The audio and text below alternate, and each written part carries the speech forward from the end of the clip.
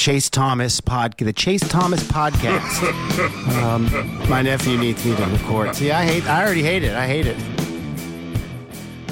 All right, hello, and welcome back to another episode of the Chase Thomas podcast, where I'm still the aforementioned Chase Thomas, coming to you live from Knoxville, Tennessee, Everything School HQ, up there in New York City. TakeGraphs own John Taylor, as he takes a swig of, what is that, iced coffee? Just a smoothie. Peanut butter smoothie. How is it? Peanut buttery. Okay. So it's good. I like peanut butter smoothies, especially with banana. Great. Always a working combo. Can never go wrong with that. Okay. Yeah, because you're not a coffee guy either, John. No, I'm not. I don't drink coffee. I don't like the smell. Don't like the taste. Don't really like anything about it. I'll have an occasional chai latte. That's about as close to coffee as I'll ever get. Okay. But I like it. John. Well, we'll talk about some other things in New York that we don't necessarily like, unless you're a Red Sox fan, which you kind of like. I don't know. Well, who knows what Red Sox fans are feeling right now about the state of the New York Yankees? Fine, mostly fine, I think. I mean, look, when you're no longer in last place, that helps. That's always a good thing. The AL East, man, it is a juggernaut. It's a gauntlet. It certainly is, and it's time for America's favorite edition here on this very show. John, your TakeGraphs take of the week this week is? I think the Orioles actually might win the AL East. Oh, wow. Because, we're here. I mean, look, man, it has been a rough go of it lately for the Tampa Bay Rays, but so right now we're recording Wednesday, the evening of Wednesday, July 19th. The Orioles beat the Dodgers today to avert a sweep. The Rays lost the Rangers today and were swept by Texas, which means that percentage points wise, for all intents and purposes, the Rays and Orioles are now tied atop the American League East. So really, I don't think I'm even really going out on that much of a limb at this point because, I mean, granted, and we can get into the projections later, it's effectively a coin flip between these two teams going forward. I don't, you can maybe make an argument that if, say, Toronto gets really hot, they're not entirely out of it. They're only 5 games back. Dropping a little further back, you have the Red Sox now 8 games back. The Yankees 8.5 games back, pending their game tonight against the Angels. And I should say Toronto also has to play a game tonight against the Padres. But again, Orioles and Rays now tied atop the AL East. And I have kind of a hard time seeing at this point why I should be favoring the Rays over the Orioles, in particular because the Rays pitching staff has fallen apart. But although I should note, when I say fallen apart, and these are just looking at numbers since the start of July, because this is when the Rays have really, really started to struggle, is in the month of July. Team rotation ERA since the start of July. Baltimore, 5th in the majors at 3.22.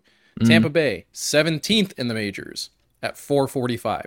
Granted, and this is where I want to jump in. Granted, Tampa Bay's rotation has a FIP of 321 and an xFIP of 3. So the suggestion here is that they are getting beat badly thanks to some bad luck because they have a good strikeout rate, a low walk rate, actually kind of a high home run rate, a really high batting average on balls in play, and a really bad strand rate. Their relievers are not stranding runners as effectively as possible.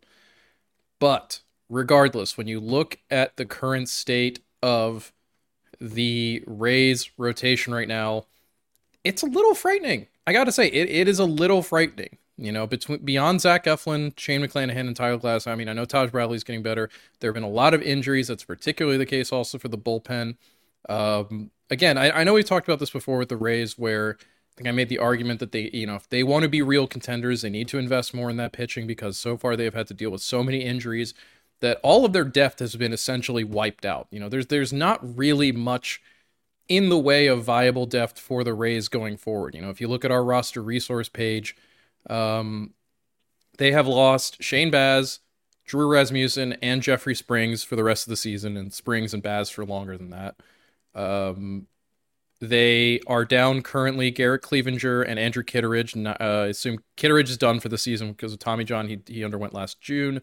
Cleavinger may or may not be back at some point before the beginning of the season, but obviously not a major impact guy anyway. Beyond that, you look at who's available in the minor leagues for them. Luis Patino, who has just never really has not been able to make the transition to the majors so far. You have Jalen Beeks, Ryan Thompson, Trevor. I mean, these are more middle of the bullpen guys.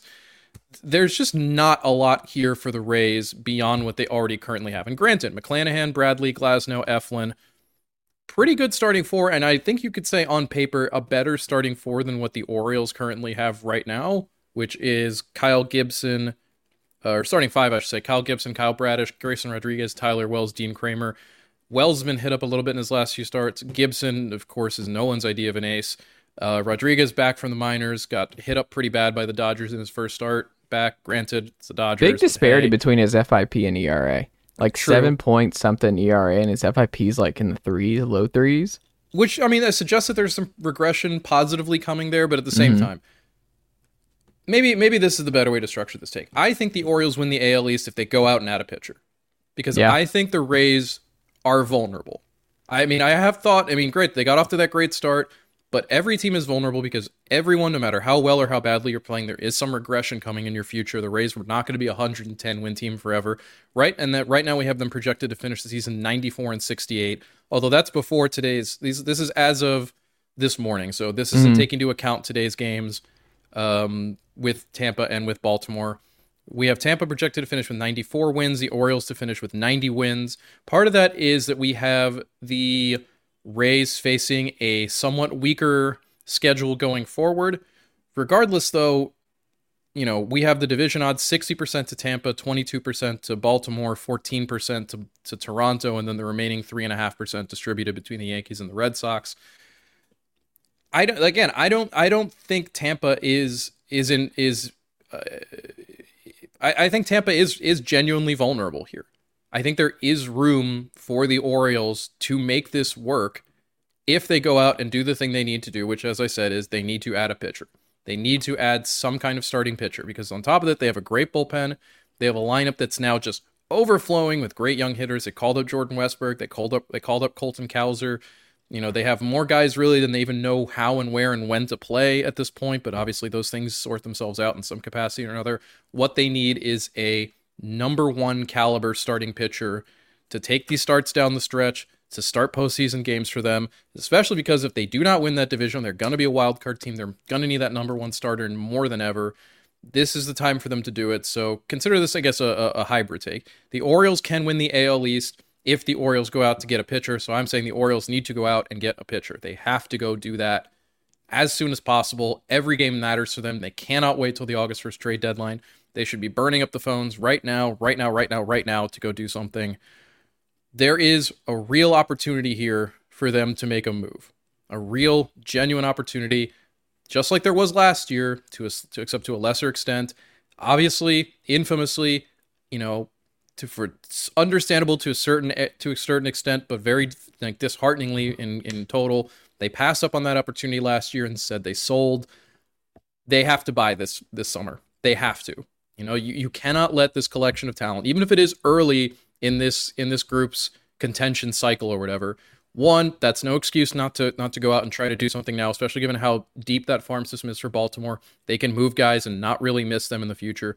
Two, you don't know how long that contention cycle is going to last. You have to take advantage of it whenever you get the chance. This Rays team is struggling right now, in large part because they have run out of pitching depth. This is a time to try to make a move, try to create some distance, and see if you can't make that division run.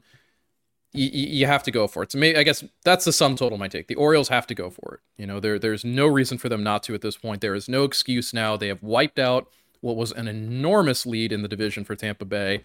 Now they have to finish it off and take advantage of it. I imagine the Orioles and the Rays front office this summer is just going to be like a real-life version of the Spider-Man meme where they're pointing at each other and just because they're really operating in the same kind of way, and both have kind of become contenders in the same kind of way. And obviously the Rays have been doing it for significantly longer, but one of them is going to have to do something. One of them is going to have to make a big now move. I think the Rays slide makes them far more interesting this summer. And it's just funny to think how quickly things can change because we were in April and May, and obviously with their unbelievable start, the division's over. It's just over. And They obviously, were up. I think the max they were up in this division, I'm just looking it up now, 6.5 games. Yeah, 6.5 games. And granted, that was not an enormously, and credit to Baltimore for keeping that number relatively manageable. You know, the Orioles, sorry, the Rays never got this up to a double-digit lead, never got it past 6.5 games on the second place team. Baltimore has held tight all season long. They've erased that deficit. You know, I think when our odds are updated tomorrow morning, you're probably going to see Baltimore get a decent little bump. Our projections, I think, it's mostly just our projections don't like Baltimore, I think in part because they don't like Orioles starting pitching. Our projections... well, you know what your predictions do like? 4 playoff teams in the AL coming out of the AL East. Which you can understand, right? That makes sense. But you look at the projections going forward for the rest of the season for the Orioles. We have a projected 4.15 ERA for Kyle Bradish, 4.35 for Kyle Gibson, 4.13 for Dean Kramer, 3.99 for Grayson Rodriguez, 4.54 for Tyler Wells. That more than anything is why the Orioles have just, as per our estimate, and I imagine it'll go up, but I can't imagine by any huge amount. We're still probably only going to give them a 25% chance of winning the division, even though they are effectively tied for first place in that division. But the main thing is they're a playoff team. Like, I don't think they're, like, barring some... You know what I think, too? When you look at this lineup, I mean, one of the best in the AL. Like, everyone outside of Mateo is hitting for them. Like, I guess Mountcastle, too, but, like, that's about it. All the regulars are hitting and mashing, and we'll see who comes up this summer, but, like, they could be buyers there. Like, I don't know. Would you look at it this way, John, where you're like, look, if all of our arms are around 4, maybe Grayson Rodriguez figures it out, because I think he has the highest K percentage of any of their starters, off the top of my head. I think his K percentage, I mean, not all of us cannot be Spencer Sanders, and shout out for Michael Ballman writing that one in Fangraphs this week about his historic K percentage run here for Atlanta. But, like, there's 2 schools of thought, right? You could either buy and just go, look, we're not going to solve the pitching stuff. This like a Marcus Stroman is not going to change our postseason fortunes or whoever. But what we could do is make life living hell by adding another big bat in this order and just banking on a really, really deep group, a really, really deep 9-man lineup. Like, what if we did that? What if we did not go with Adam Frazier at second base come playoff time? Like, I think that might be more interesting to me. I think, though, that the option there is instead, okay, let's go with Jordan Westburg. You know, or let's plug in Ramon Urias where we can, if we're committed to Gunnar Henderson. Trade for Fernando Tatis Jr. You know, and this is like what I said with, and granted, you know, the Orioles did suffer a blow today with Cedric Mullins going in the injured list with a groin issue for the second time this season. That is a real problem for them, given the very important role he plays on this team. But, you know, we have, you know, going forward with our projections, we have, I guess, I mean, if I'm trying to replace anyone in that lineup, it is probably Frazier. But again, that, if anything, is why you brought up Jordan Westburg. You know, I feel like at that point, you just let him get that run for the next couple weeks, see what you get there. I also don't really think that there are any notable impact bats that are going to be available on the market anyway. It really does look like it's pitching right now. You know, it is, you know, you look at where a potential impact second baseman could come from if you're the Orioles. I mean, it'd be really funny if the Yankees do a soft sell and the Orioles come up to them and are like, how do you really feel about Gleyber Torres? But assuming that's not going to happen, and I don't know that it will, you know, is getting Brendan Donovan from the Cardinals going to change anything long term for you if the Cardinals decide to sell on him? You know, the Mets extended Jeff McNeil. I don't see that as a realistic option. You know, by our projections, through our depth charts projections, the Orioles rank 17th in projected wins above replacement for the rest of the season from their second baseman, Frazier, Westburg, Ramon Urias, and a handful of lesser guys. But of the 16 teams above them, I don't really see where they're going to get someone who's going to really notably improve on that projection. And of the teams below them, the same thing holds. You know, I'm sure the Mariners would love to get rid of Colton Wong if they could, but Colton Wong isn't going to do anything for the Orioles that Adam Frazier already could. Similarly with the Red Sox and Christian Arroyo, the Royals with Nicky Lopez, you know, the Nationals with, well, they wouldn't give away Luis Garcia, but, you know, I do think that, yeah, maybe there is some way for the Orioles to finagle a way to get a bat, but in my mind, who is it? You know, who is the hitter that exists on the market right now that the Orioles can realistically acquire based on cost and on the selling team. I think we talked about this last week. You look at the potential sellers, none of them really have much in the way, particularly of bats available. Pitching really seems to be the thing on the market right now. And I think that's a more important thing for anything than the Orioles, because their starting pitching, again, is just an unpleasant mess right now. Again, based on our depth chart projections, we have the Orioles at number 25 in the majors going forward for the rest of the season with 4 wins above replacement. That's worse than the Reds. That's worse than the Tigers. That's worse than the Cardinals even. That's worse than the White Sox. And already, that's worse than the Cubs. And already I've started naming teams where they're, like, again, Stroman is not a guy who's going to make the Orioles World Series favorites, but he is a guy who meaningfully shifts the odds for them to be maybe AL East favorites, and at the very least significantly lock in their chances of getting a higher postseason slot. Similarly, if they could convince the White Sox to part with Lucas Giolito, even someone like Jordan Montgomery off the Cardinals would be a substantial improvement over the back end of their current rotation. Even a guy like Michael Lorenzen, even a guy like Eduardo Rodriguez, former Orioles prospect, and this is the thing. The Orioles do not need to go out there and swing a Max Scherzer type deal. And I don't even really think that's realistic, but they don't have to go to the Mets and say, what do you want for Verlander? What do you want for Scherzer? Would that be really cool? Sure, but they don't need to do that. Get Stroman, get Giolito, get Eduardo Rodriguez. That already on its own might be enough, coupled with maybe another kind of lower end of the rotation starter a la Rich Hill, to give you some depth and give you some potential balance. That's all I think that the Orioles realistically need to do. And I think that that's probably where they're going to focus their efforts. But they've just got to go ahead and do it. They can't waste this opportunity with this team that they have, particularly given that this is their opportunity basically to set themselves up as the dominant team of the AL East going forward. Especially when you look at that roster, when you look at all the young players that they've brought up, when you look at their farm system, it's really hard to argue against the Orioles being that number one team in the division going forward for at least the next few years, assuming things play out the way that, everyone in Baltimore is hoping that they do. It's a fair point. It also leads us to a question I have, because Shohei Ohtani, now the rumors are coming out. It's like, are the Angels listening to Shohei Ohtani offers? And I think it was a athletic piece outlining who have the best realistic options to trade for Ohtani.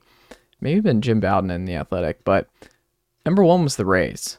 And they're not going to. No, come on. But he's not re-signing. Like, they're not giving him the god. Like, we know that if you trade for Ohtani and you're Tampa Bay, and it doesn't really matter, because I think it was in the piece that it was like, it doesn't matter who trades for him, even if the Dodgers, whoever, he's still going to free agency. Like, he is dead set, no matter what, he's going to free agency this winter.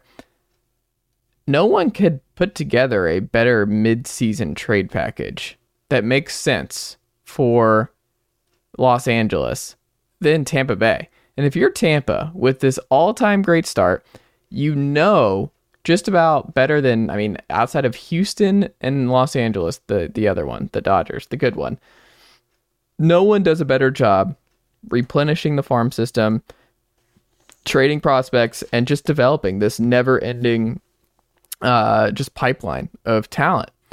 You would have to give up a lot for Shohei Ohtani if you're Tampa Bay. But we've seen the best iteration of the Tampa Bay Rays this year. And that best iteration is the best team in baseball. If you are worried about the rotation, you're worried about some injuries piling up, why would you not just go all in for once and bet on you being able to replenish this pipeline and just give one real shot to win the World Series? The cost is just too high. The problem with trading... Would you not do it if you're the GM of the Rays? Probably not, no. Because, and this is the problem, all you're getting is 2 months of Shohei Ohtani. But what if it wins a title?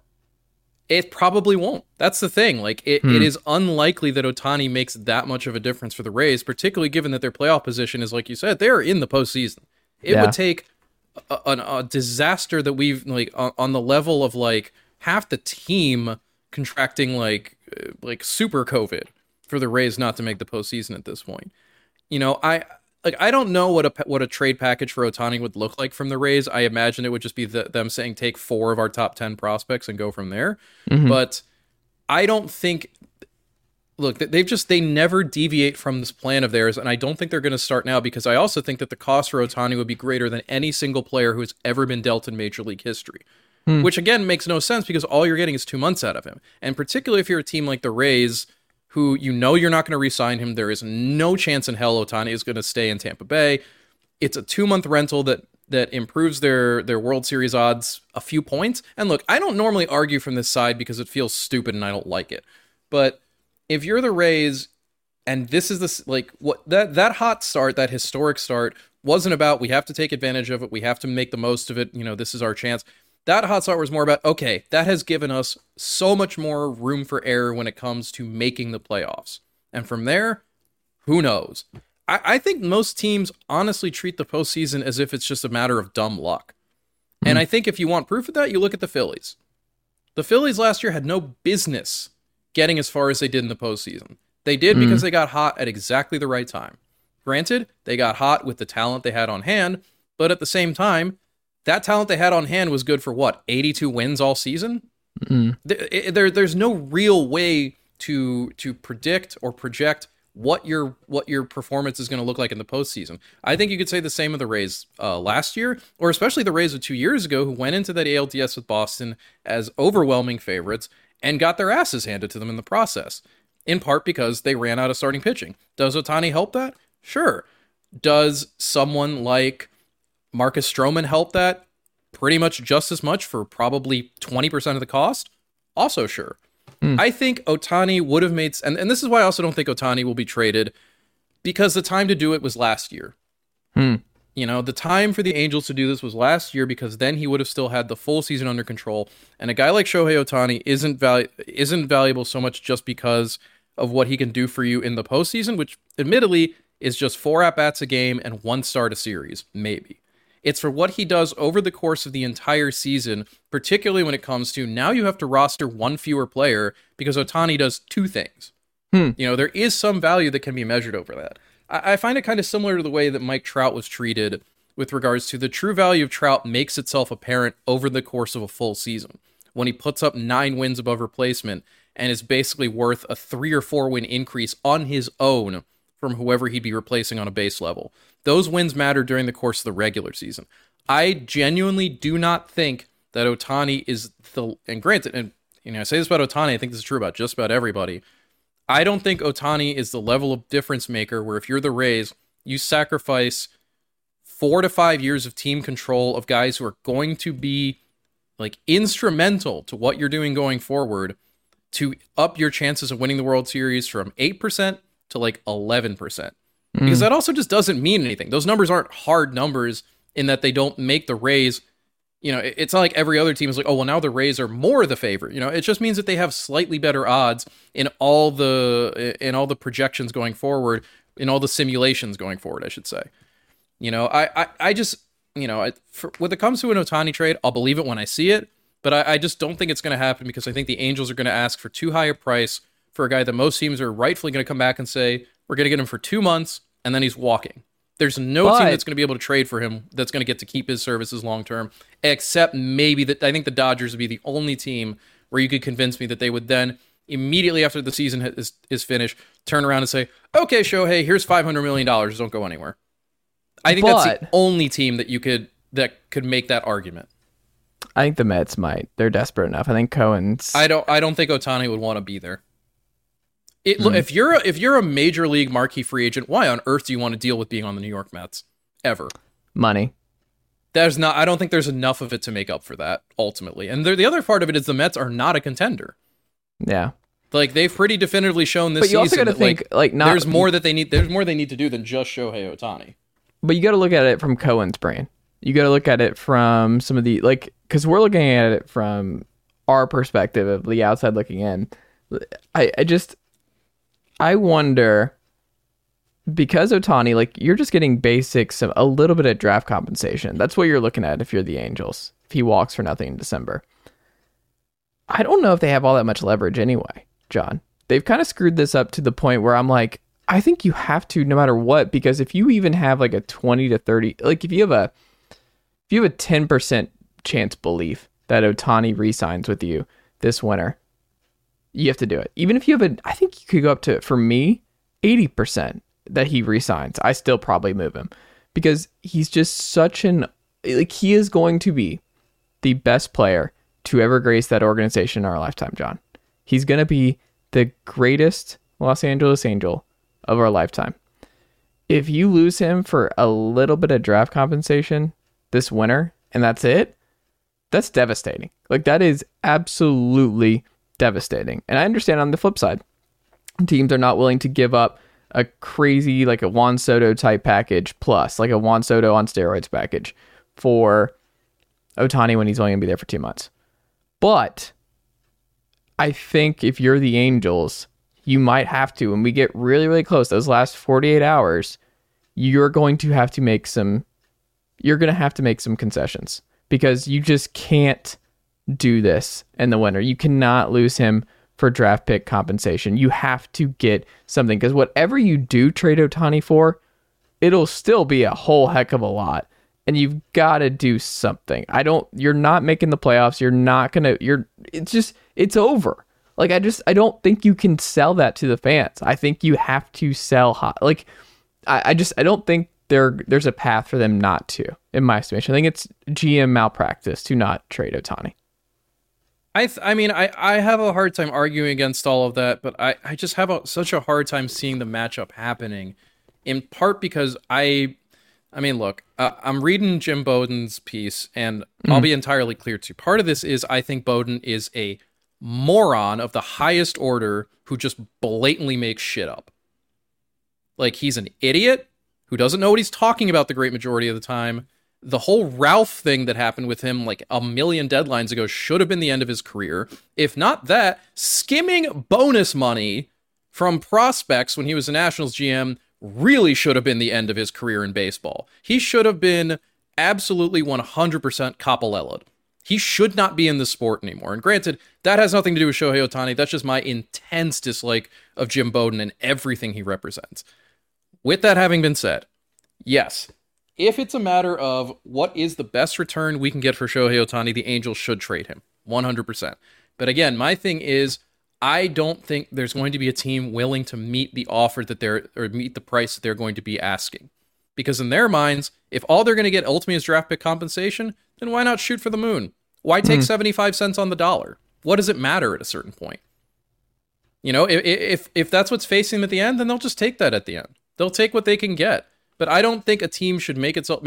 If you're going to make that trade, you have to come out of it the way that the Nationals did with the Juan Soto trade. You've got to bring in minimum 4 or 5 prospects of that caliber to make that trade worth it long term. And that deal only happened because Soto still had another full season of team control beyond the being dealt at the deadline. To say nothing of the fact that he did not have... But you would still guess, though, that Ohtani would bring in a pretty amazing package for Los Angeles, even with the 2-month I don't think so. I really don't think so. Deadline rentals simply do not bring that kind of talent back anymore. It just doesn't happen. You look at the Max Scherzer Trey Turner trade in terms of because both of those guys, Scherzer at the very least was a deadline, was a rental. Was Turner a rental at that same deadline? I think. Well, no, didn't he? No, because he played 2022 in Los Angeles as well. So that one doesn't even. Yeah. Well, I think what would have to be like even that one though brought back Josiah Gray and Keibert Ruiz, a mid-rotation starter and maybe a starting catcher going forward. That's not that big a haul, honestly. Like, what would the equivalent of that be from the Rays if they were to make that trade right now with the Angels? You look at our prospect list for the Rays, that's probably something along the lines of Mason Montgomery and, I don't know, Kyle Manzardo. I don't really know that means anything for the Angels. Like, that's kind of the thing. Like, I don't think it's possible to get the value back for Ohtani, essentially, that he represents. I think there's a certain paradox in play for him. He's always going to be worth more than any team is willing to trade in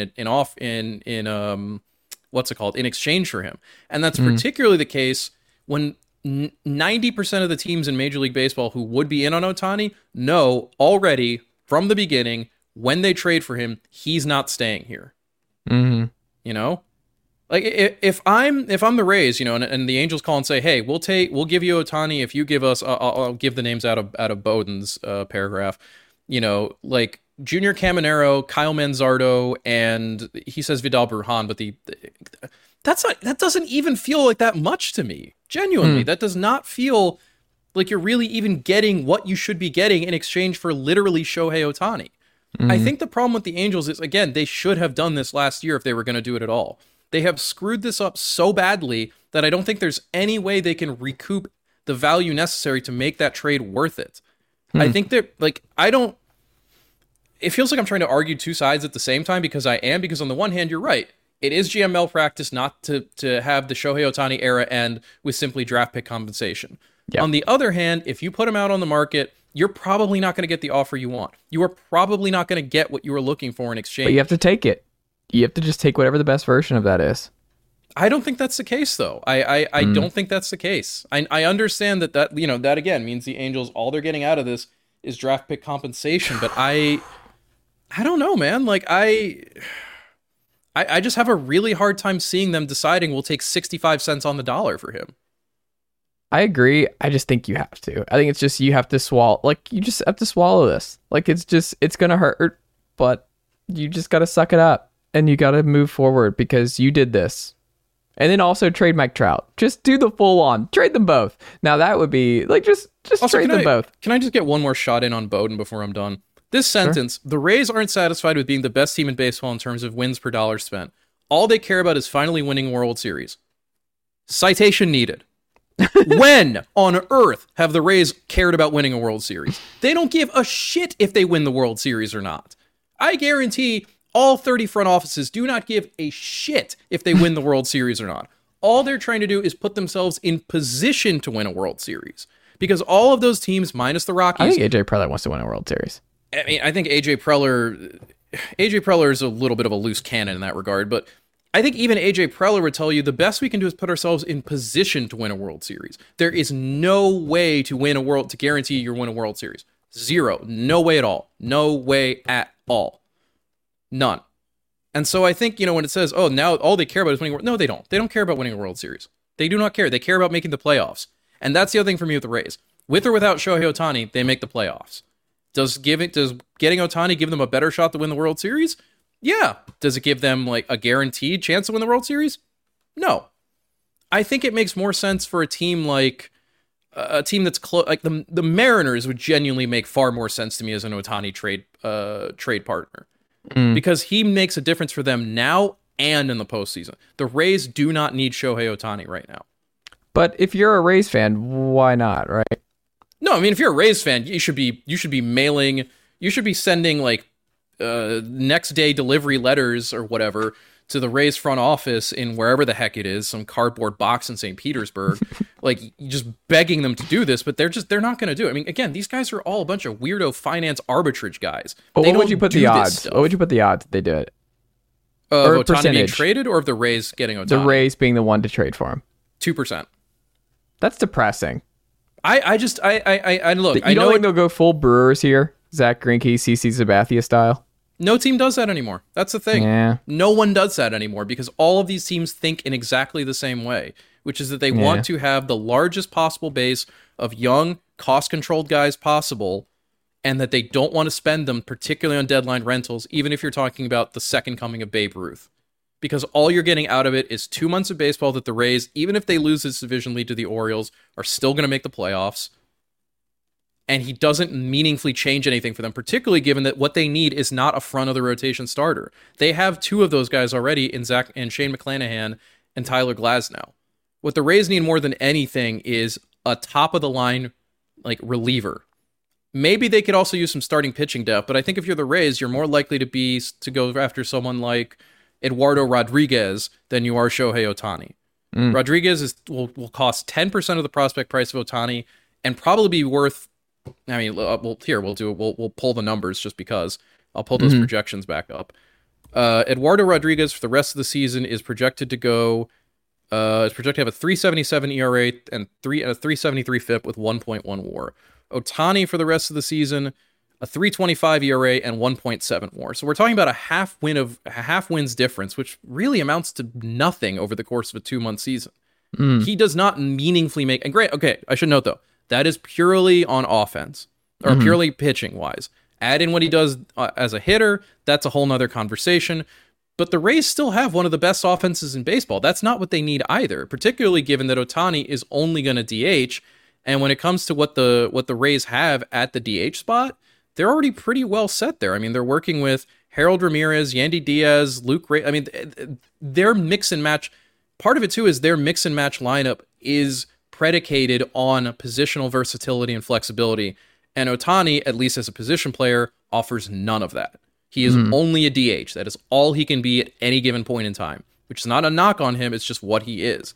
Again, I think it makes a lot more sense for Seattle, which not only could use another starting pitcher behind Luis Castillo, or along with Luis Castillo, George Kirby, Logan Gilbert, and Brian Wu, especially given that Wu is probably a guy who they're going to have to innings limit at some point, but also because Mariners DHs are arguably the single worst in baseball. And I think the other part of it is the bigger impact Ohtani has is as an offensive player. As a starting pitcher, he's only getting on the mound every 5 or 6 days. As an offensive player, he's taking at-bats every single day from here until the end of the season. So I think it makes a lot more sense, too, for a team like Seattle because they would be able to utilize him in the most valuable way to them, which is to say, as a hitter, and also, of course, they get the value of him starting. But I think the Rays are much more likely to go after mid-tier pitchers and relievers, and maybe an extra bat somewhere else to stock in there, maybe an extra outfield bat, maybe someone else to try to plug into that DH rotation, maybe some options for the middle infield if they don't like what they currently have. I think you could make an argument that the way Josh Lowe has slowed down, maybe they could look for some corner outfield help, but I just don't see Ohtani as being the move. That would feel like a really weird allocation of resources to me for the Rays. I think it makes a lot more sense for fringe contenders like the Mariners, like the Giants, the Padres, although I don't think the Padres have the prospect capital to make that move work. Those are the teams that I think would get more of an actual boost from Ohtani than the Rays would. Yeah. Oh, man. What do you think ultimately happens here? It sucks for... If you're an Angels fan, it's been nothing but pain, but being an Angels fan is nothing but pain. So yes. I just have, again, ultimately when it comes to Ohtani, I just have a hard time seeing a team being willing to pony up what it's going to cost to get him. Because the Angels, and nor should they, for as much as you can say the Angels have to accept whatever they can get because they've screwed this up so badly, there is not a rule that says they have to do that. And I think they should get as much for Ohtani as they possibly can, and if they don't get what they want, what does it matter ultimately? Which I know sounds kind of nihilistic ultimately. It's like, none of this matters, go eat Arby's, but like, it just doesn't feel like that is the best way to go about this if you're the Angels, which is say, fine, just take him, whatever, nothing matters anymore. Because the other part of it is, and I don't know how much this matters to the Angels, and I don't necessarily think that keeping Ohtani means that, that they keep the fan base, but it's as big of a white flag as you can wave, particularly for a casual fan to say, hey, this superstar, the best player you'll ever see walk onto the field, we just threw him, we gave him away. What do we get in exchange? 3 guys you'll see in 2.5 years, maybe. Also, because we're not any good at doing that part either, so you're probably not even going to see them anyway. That's also, I think maybe there's a pessimistic part of me that's like, what does it matter who the Angels trade for? They're really bad at this. Yeah. Like, it doesn't matter who they trade for because their player development system is bad. They're not good at this. They don't know what they're doing. If anything, the value for me is like just throwing the largest number possible to Ohtani and saying, I know we're not good at this, but please, for the love of God, give us a chance. We'll give you more money than anyone else possibly could. I don't think he stays anyway, but I don't know. I just have a hard time seeing it happen for whatever reason. It's just, I think I feel like I said the same thing about Soto, but at least with Soto, it made more sense ultimately because the team that got him, in this case the Padres, knew that it was getting him not just for the second half, but also for the year after that, and giving them an exclusive 18-month negotiating window to try to figure out some kind of long-term contract. With Ohtani, you get only these 2 months, and realistically, unless you're a West Coast team, he's not staying. Which I think the other reason, again, for the Rays not to do is because he is a pure rental for them. And if you're going to go get a pure rental, there are 12 to 15 other guys who will cost a third of what he will cost in terms of outlay, who will make just about as much of a difference going forward, possibly more if you target the areas you need to target, like the bullpen. Yeah. Go Angels, go Rays, go teams that are definitely going to try and win a World Series this year, John. Speaking of teams who tried to win World Series this year that I don't think are going to win World Series, this can be our final big one here, John. The Mets and the Yankees should both sell. And I think this is a wild situation here in New York. No Subway Series this year, sad to say, John, but I think the tabloids were so excited. They really were, but for us MLB writers, fans, podcasters, John, the Mets and Yankees both being sellers at the deadline is actually sneaky awesome. Like, because they could do all kinds of crazy shit. Both of these teams can do some real crazy shakeups if they want to. And I'm here for it. Are you at the same place where you're like, it's actually awesome that both these teams might sell? Because there is a lot of intrigue that can happen here. Look, personally, obviously, the idea of the Yankees saying screw it and not even trying for the postseason, and thus guaranteeing for 16th straight year that there will not be a World Series parade here in New York. Great. Fantastic. My dream lives on. But, look, I think what you said makes sense. I think that particularly for the Mets, who are six games under 500, 17 and a half games out of the division. Their division. I mean, it's over. The Mets are dead. Very done. They're in real, like, we have their postseason odds at 15%. That's about the same as the Cardinals, which, again, the NL Central, baby. Woo woo. But they are behind all three teams in the NL East, two of the teams in the NL Central, and three of the teams in the NL West. So that is 8 teams that are currently ahead of them in the postseason race. They're more or less tied with the Cardinals, Cubs, and Padres when it comes to record. So that's another group of teams that they basically have to... I think you're right. The Mets are done. Done.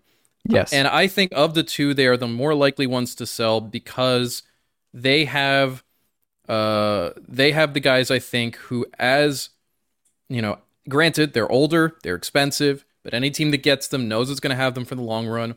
And they have Scherzer and Verlander, two established veteran starters with postseason experience.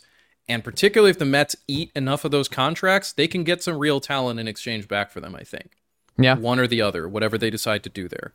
When it comes to the rest of the Mets, when it comes to the mess of the Mets roster, the mess that is the Mets roster.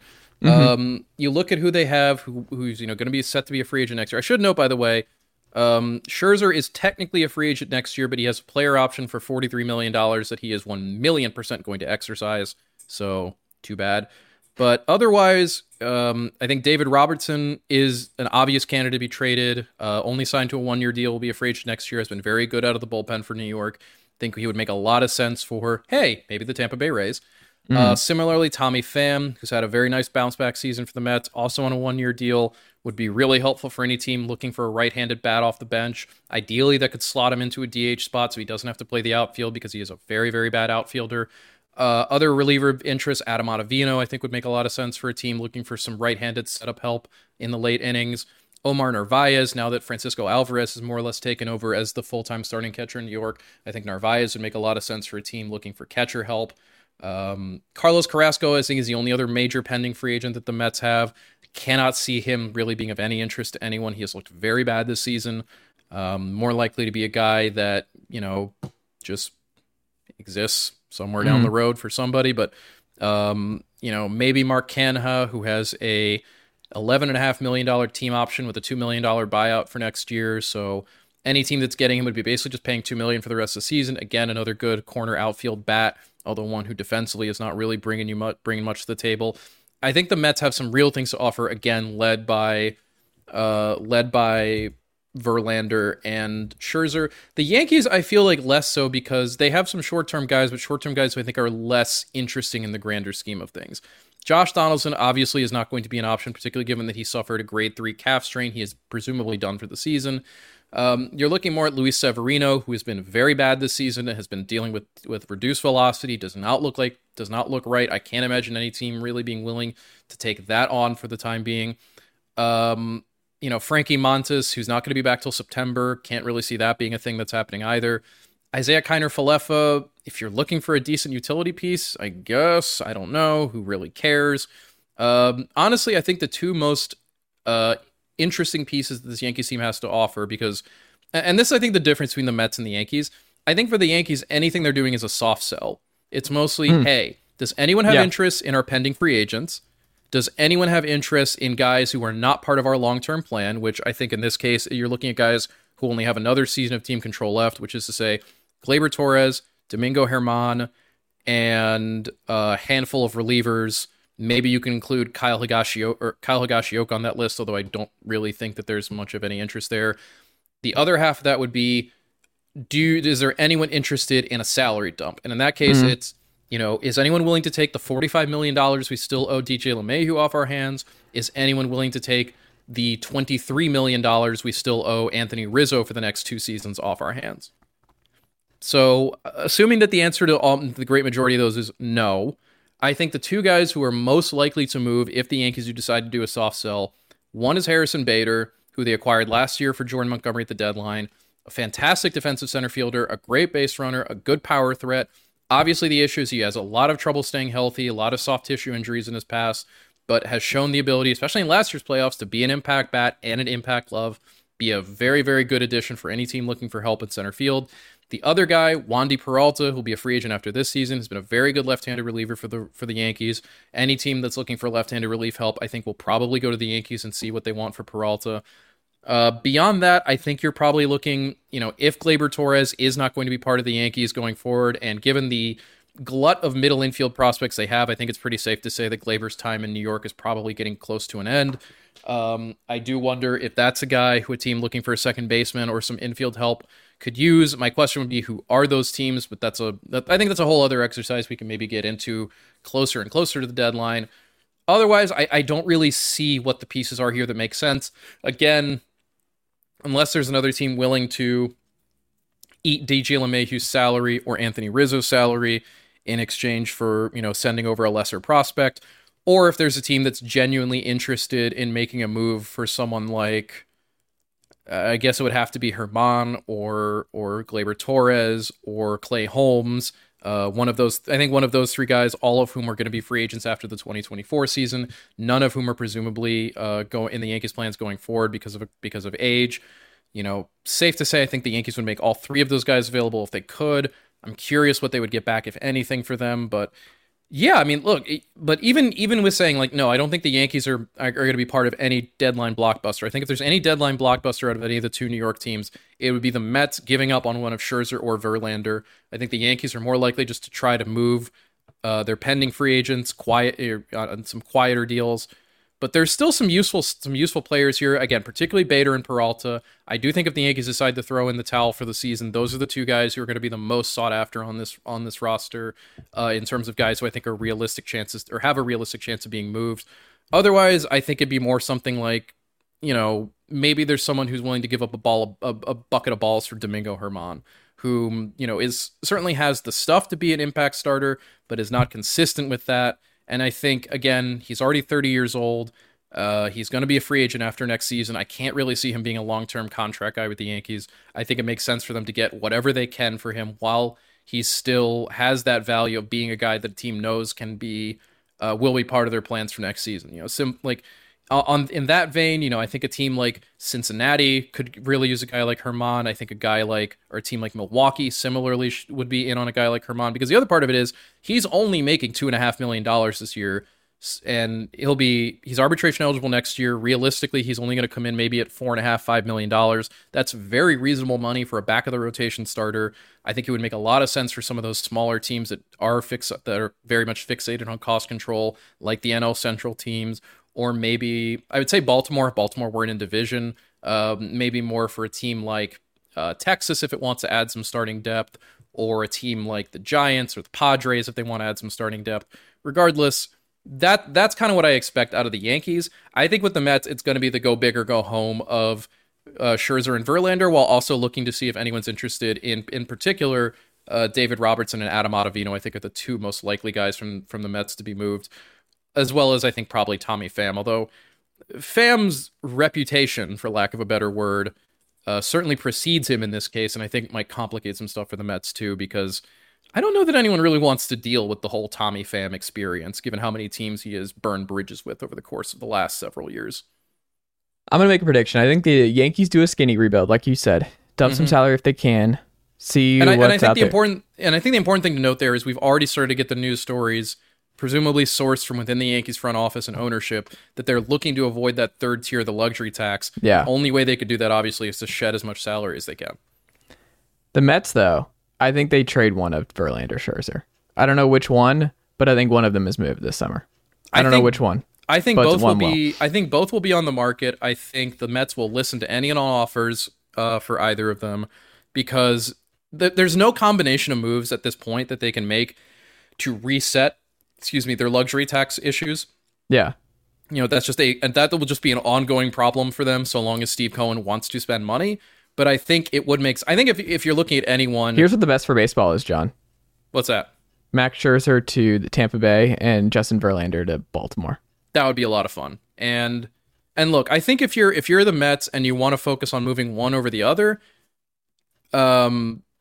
you're guaranteed. I mean, the problem, I guess, is Verlander is guaranteed $43 million next year with a vesting option. Who cares? The Orioles don't have anybody on the books. No. I'm not saying for the team acquiring them. I'm saying if you're the Mets, who are you kind of more interested in trying to move in terms of saving the money? Yeah. But the problem is Verlander is guaranteed that $43 million next year. Scherzer, for all intents and purposes, is, because he has a player option he can exercise, which he will do, because there's no way, shape, or anything in which he goes back onto the free agent market after the season he's had at the age of 39. This is a guy who's going to play that next season out, and I would be curious. I think it'll obviously depend on how the rest of this season goes, and next, whether or not 2024 might be the end for Max Scherzer. I think similarly for Verlander, whether or not his final year under contract, assuming he doesn't reach those vesting options, makes him more likely to call it quits after 2024 as well.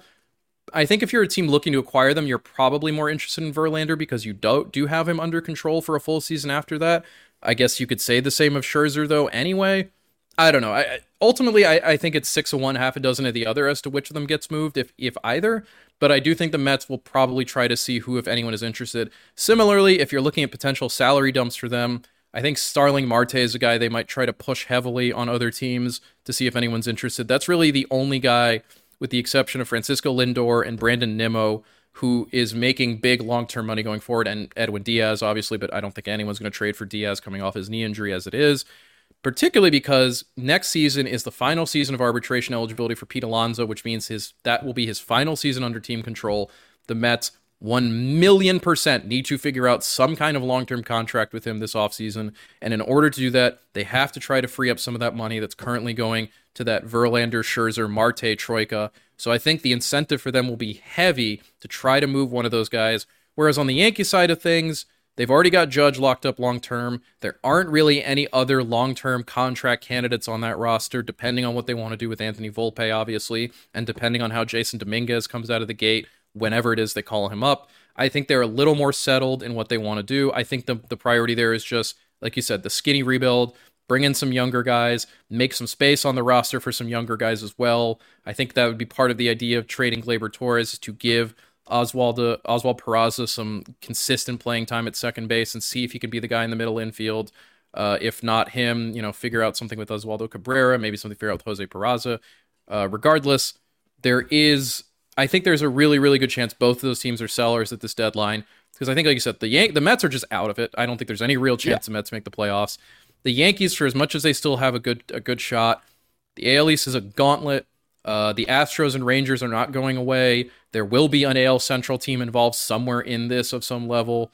It's a really, really tough race for them going forward. The thing I think that separates the Mets and the Yankees here, though, and why I think the Yankees would do the soft rebuild, is they're going to get Aaron Judge back at some point. That will be obviously a huge boon for them. I think there's still a chance that even if they do sell, they can be a playoff team. But I think this would be a good opportunity for them to shed to get something back for those pending free agents who they're not going to get anything back for in exchange when they leave, assuming they don't sign them long term, which I don't think they will, and also see if a guy like Torres or Herman or anyone else of that ilk, or maybe again if LeMahieu or Rizzo is appealing to anybody, get out from under those contracts and start trying to figure out what a new Yankees kind of core looks like. Because I think that's kind of the other part of this with the Yankees is it's kind of the admission that this core needs a change at this point. What Brian Cashman has been doing the last years has just not worked in collectively. That offense has just not succeeded, with the exception of Judge over particularly the last 18 months, but really since I think the midpoint of 2021. I think if anything, you make those deals to try to shake that roster up and figure out some new avenues to go by.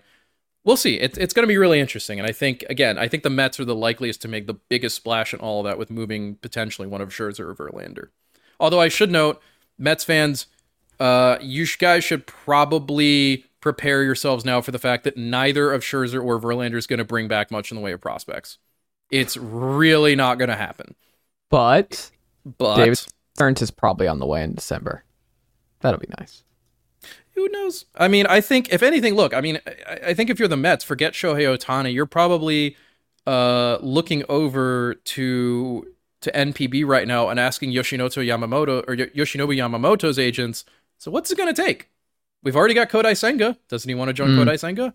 I think it's more realistic that they go for the next, well, not the next Ohtani. No one is the next Ohtani. But given that, again, I don't think Ohtani goes to an East Coast team. If you're the Mets, go after the big. I mean, especially, again, also, they need to free up money for Pete Alonso. They need to figure that out. He is a centerpiece of that offense. They have to lock him up long term. It's going to be a really ugly contract by the end because right-handed first basemen do not exactly age particularly well. Regardless, the Mets don't have a choice. They have to lock down Alonso. And in order to do that, they need to try to move as much salary as they can between now and ideally the beginning of the 2024 season. There you go. John Taylor, what can the good folks check out from you and the team over at Fangraphs.com this week? I'd like to note, by the way, the Yankees are currently down 4-0 to the Angels. Luis Rengifo just hit a home run, which I didn't know was a thing that could happen. Regardless, what can the good folks check out from us at Fangraphs? Currently ongoing our 2023 Trade Value Series. That is our annual series where we rank the top 50 players in baseball based on their trade value, which is calculated using a combination of salary, age, performance, projected performance, all that fun stuff. Ben Clemens is writing that. He's done a fantastic job so far. We are through, we're up to number 21 as of today, Wednesday. 20 through 11 will be out on Thursday, then the top 10 on Friday, so check that out if you haven't yet. Beyond that, the other upcoming series, or the other series we have that is going to start actually on Friday, Jay Jaffe's Replacement Level Killers, where he's going to be looking at the various contenders by position to see who needs, who's got issues at particular positions, who's getting dragged down by replacement level or worse players, and how those teams might be able to improve themselves. I think that series is a really, really good primer for the deadline in terms of seeing which contenders need help where. Make sure to check that out as well. If you're interested in projections, Dan Szymborski has been going through his 2023 midseason Zips projections to look at not only the standings and the updated standings based on the projections of the rest of the season, but also the projections for individual players for 2023 and beyond. Check that out if you're at all interested in that. Otherwise, we'll be here for deadline stuff. We'll be all on top of that. We've got a top 100 prospect update coming from Eric Longenhagen at some point in the near future. Also really good ahead of the trade deadline to get a sense of who the big prospect names might be that get moved. So come on over to Fangraphs. While you're there, sign up for a membership. It is $10 a month or $60 a year for ad-free browsing, plus some other perks. Go follow us on Twitter if you're still bothering with that. Go follow us on Blue Sky. I may start a Threads account for Fangraphs, but who knows? I don't like Facebook, and I don't want to deal with their crap. Fangraphs.com. Deal with our crap instead. There you go. I love it. The Orioles, by the way, I should note, we've been talking about how the Orioles want to make a trade for a pitcher. They went ahead and did it. The Baltimore Orioles have acquired Oakland A's right-handed reliever Shintaro Fujinami. Oh. Go Orioles. But they did it! They did it! Mission accomplished. Raise the banner. We have dropped the banner. Drop the banner. Drop the balloons. The Orioles did it. They're done. They're good now. There you go. Go Baltimore. They're very John Taylor, good. Always a pleasure, and I will talk to you next week. Sounds good.